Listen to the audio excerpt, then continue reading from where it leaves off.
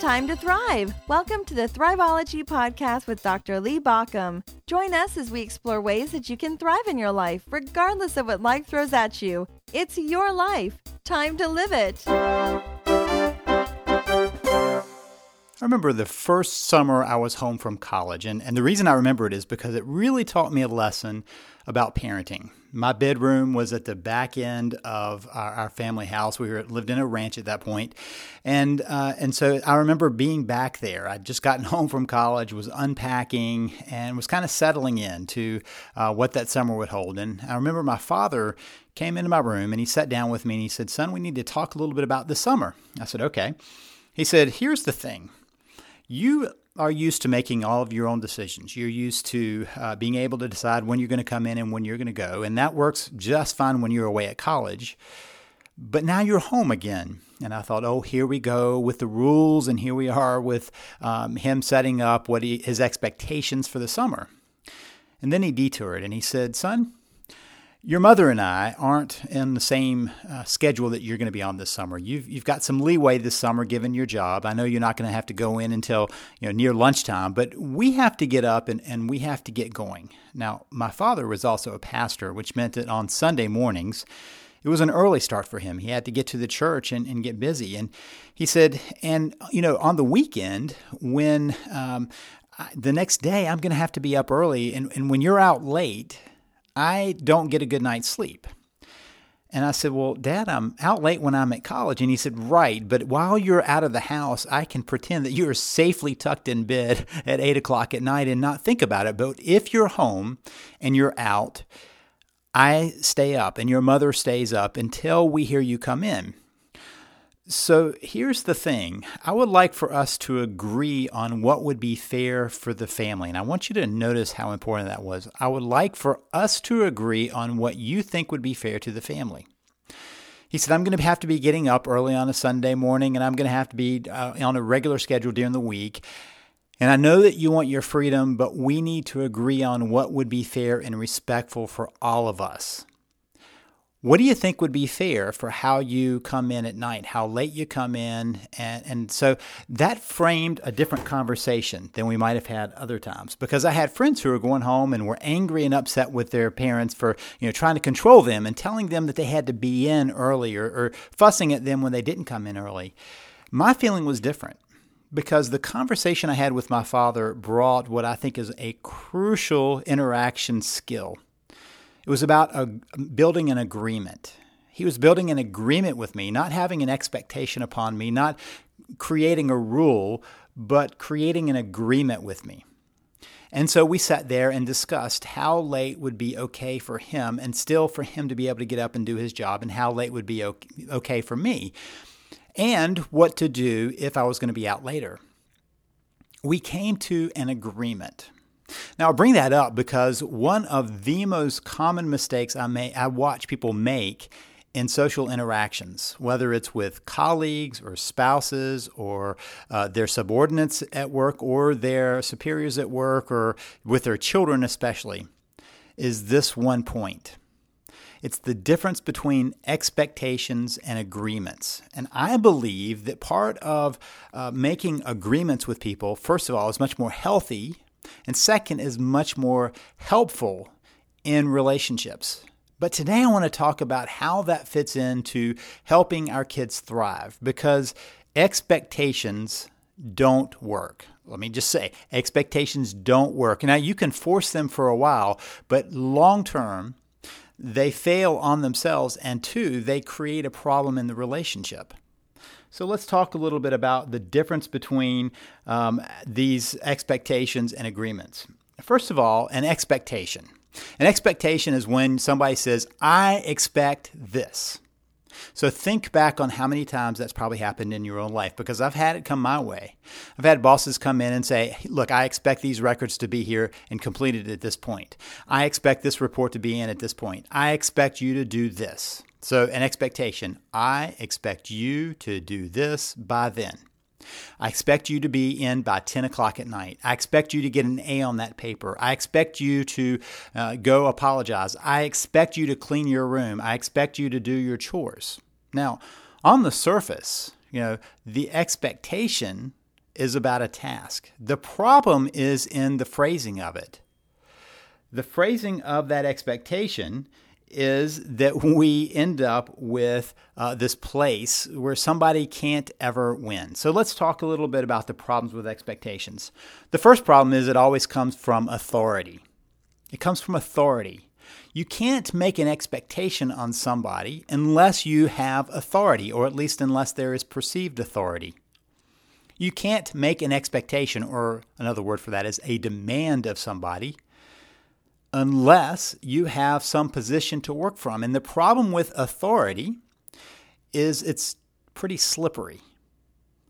And it creates another element, which is resentment and rebellion. So the second thing about expectations is they create resentment along the way.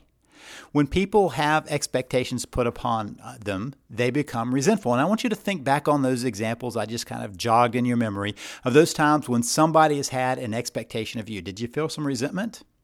Because when I was telling you, I was thinking about several different situations at other jobs where somebody came in with an expectation I had to meet, and I was resentful. And so we have two options. We can be resentful and do it anyway and just kind of get it over with. Or, more likely, we can be rebellious. Many times, as I've worked with parents and their kids, I've realized that a lot of times this is the heart of it. The parent made some expectation, and the child decided to rebel against that expectation, and the relationship suffered. Expectations have the capacity of creating resentment and rebellion more than anything else.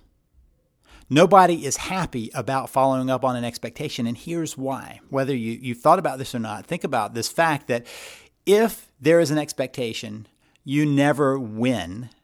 The best that happens is you break even. You get to zero. So if I say, I expect you to be in at 11 p.m., and the person comes in at 11 p.m., no points for that. They don't get any special treatment for that.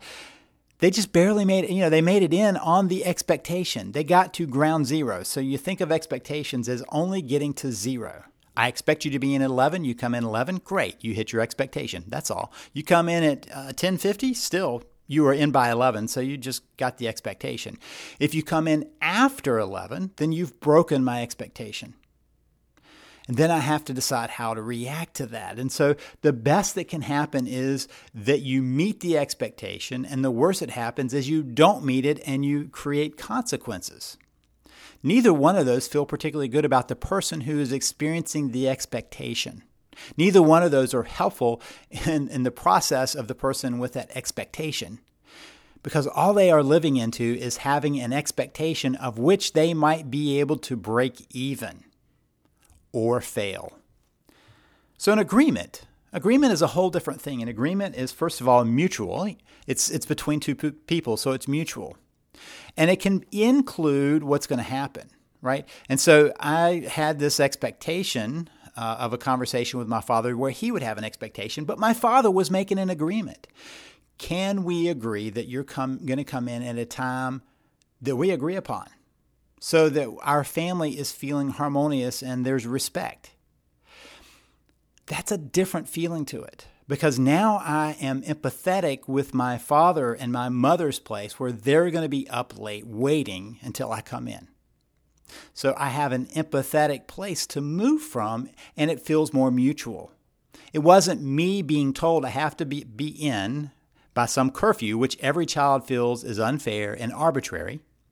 Instead, I was helping or getting some help in understanding why that agreement needed to be there, why it would be helpful for the family.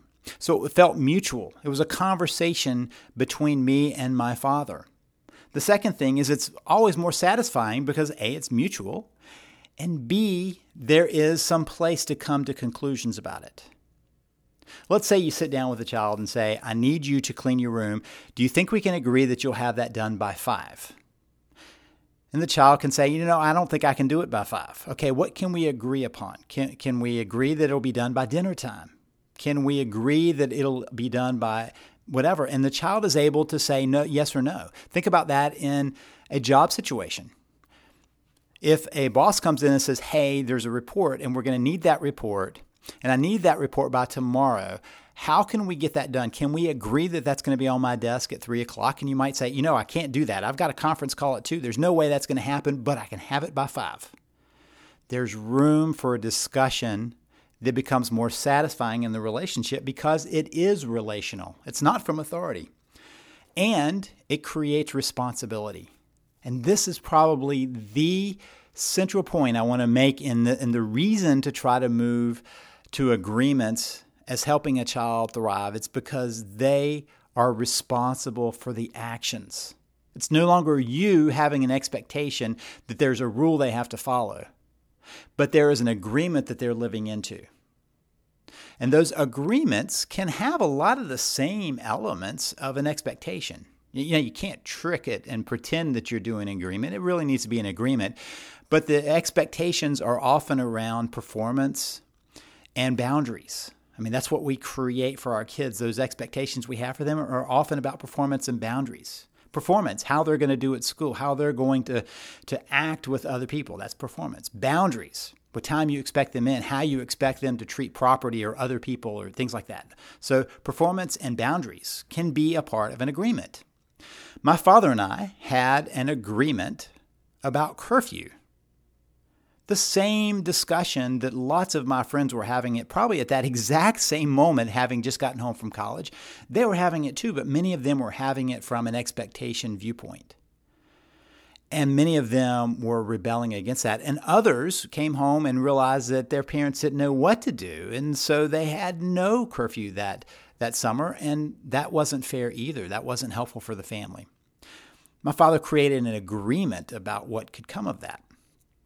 So you might sit down and say, okay, how can we get this done? These things need to happen. How can that get done? How can that get accomplished? The other side of an agreement is there might be something on your side. It might have some piece of, if you do this, I'll do this, right? And so it starts with, can we agree about how your schoolwork's going to get finished? Can we agree about how your room's going to get clean? Can we agree about how you're going to treat your siblings or how you're going to treat us?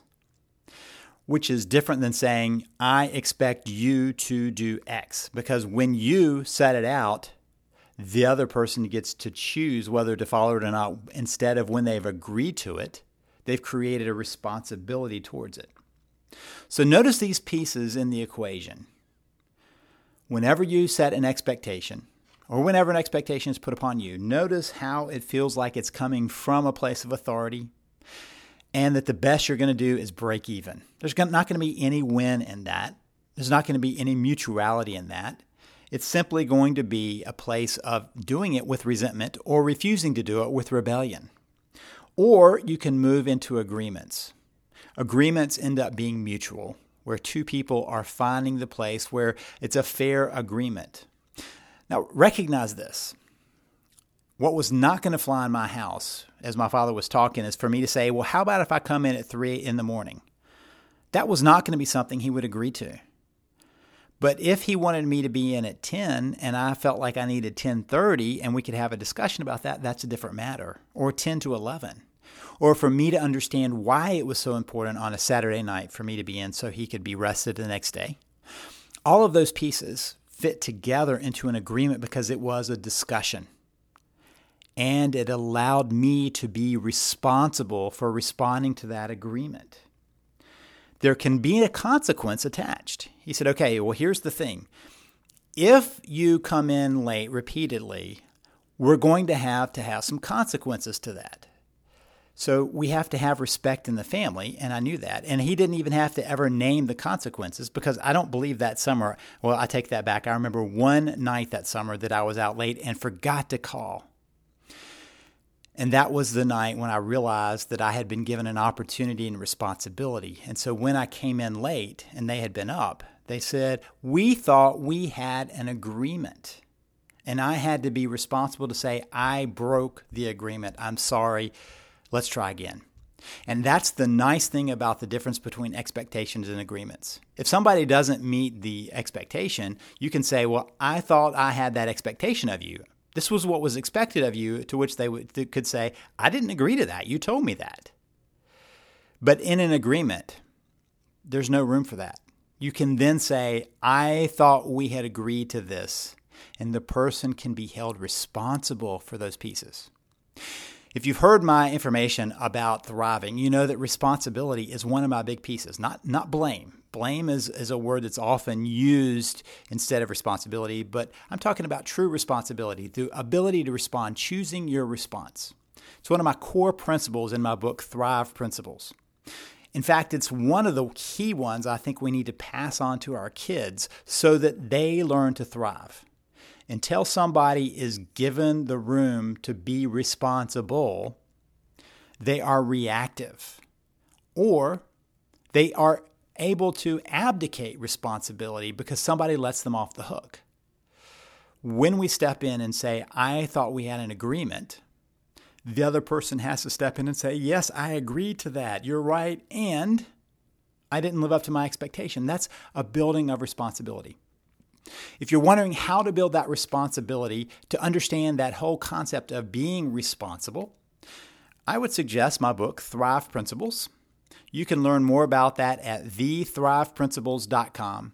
And you can also find some podcasts on responsibility here at thriveology.com. Just do a search for responsibility and you'll get lots of pieces there.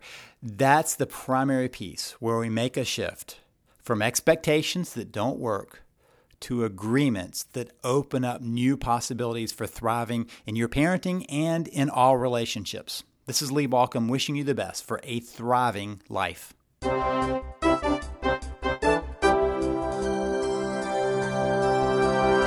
You've been listening to the Thriveology Podcast. Thank you for listening. If you want more information, visit us at thriveology.com or at thriveologymagazine.com.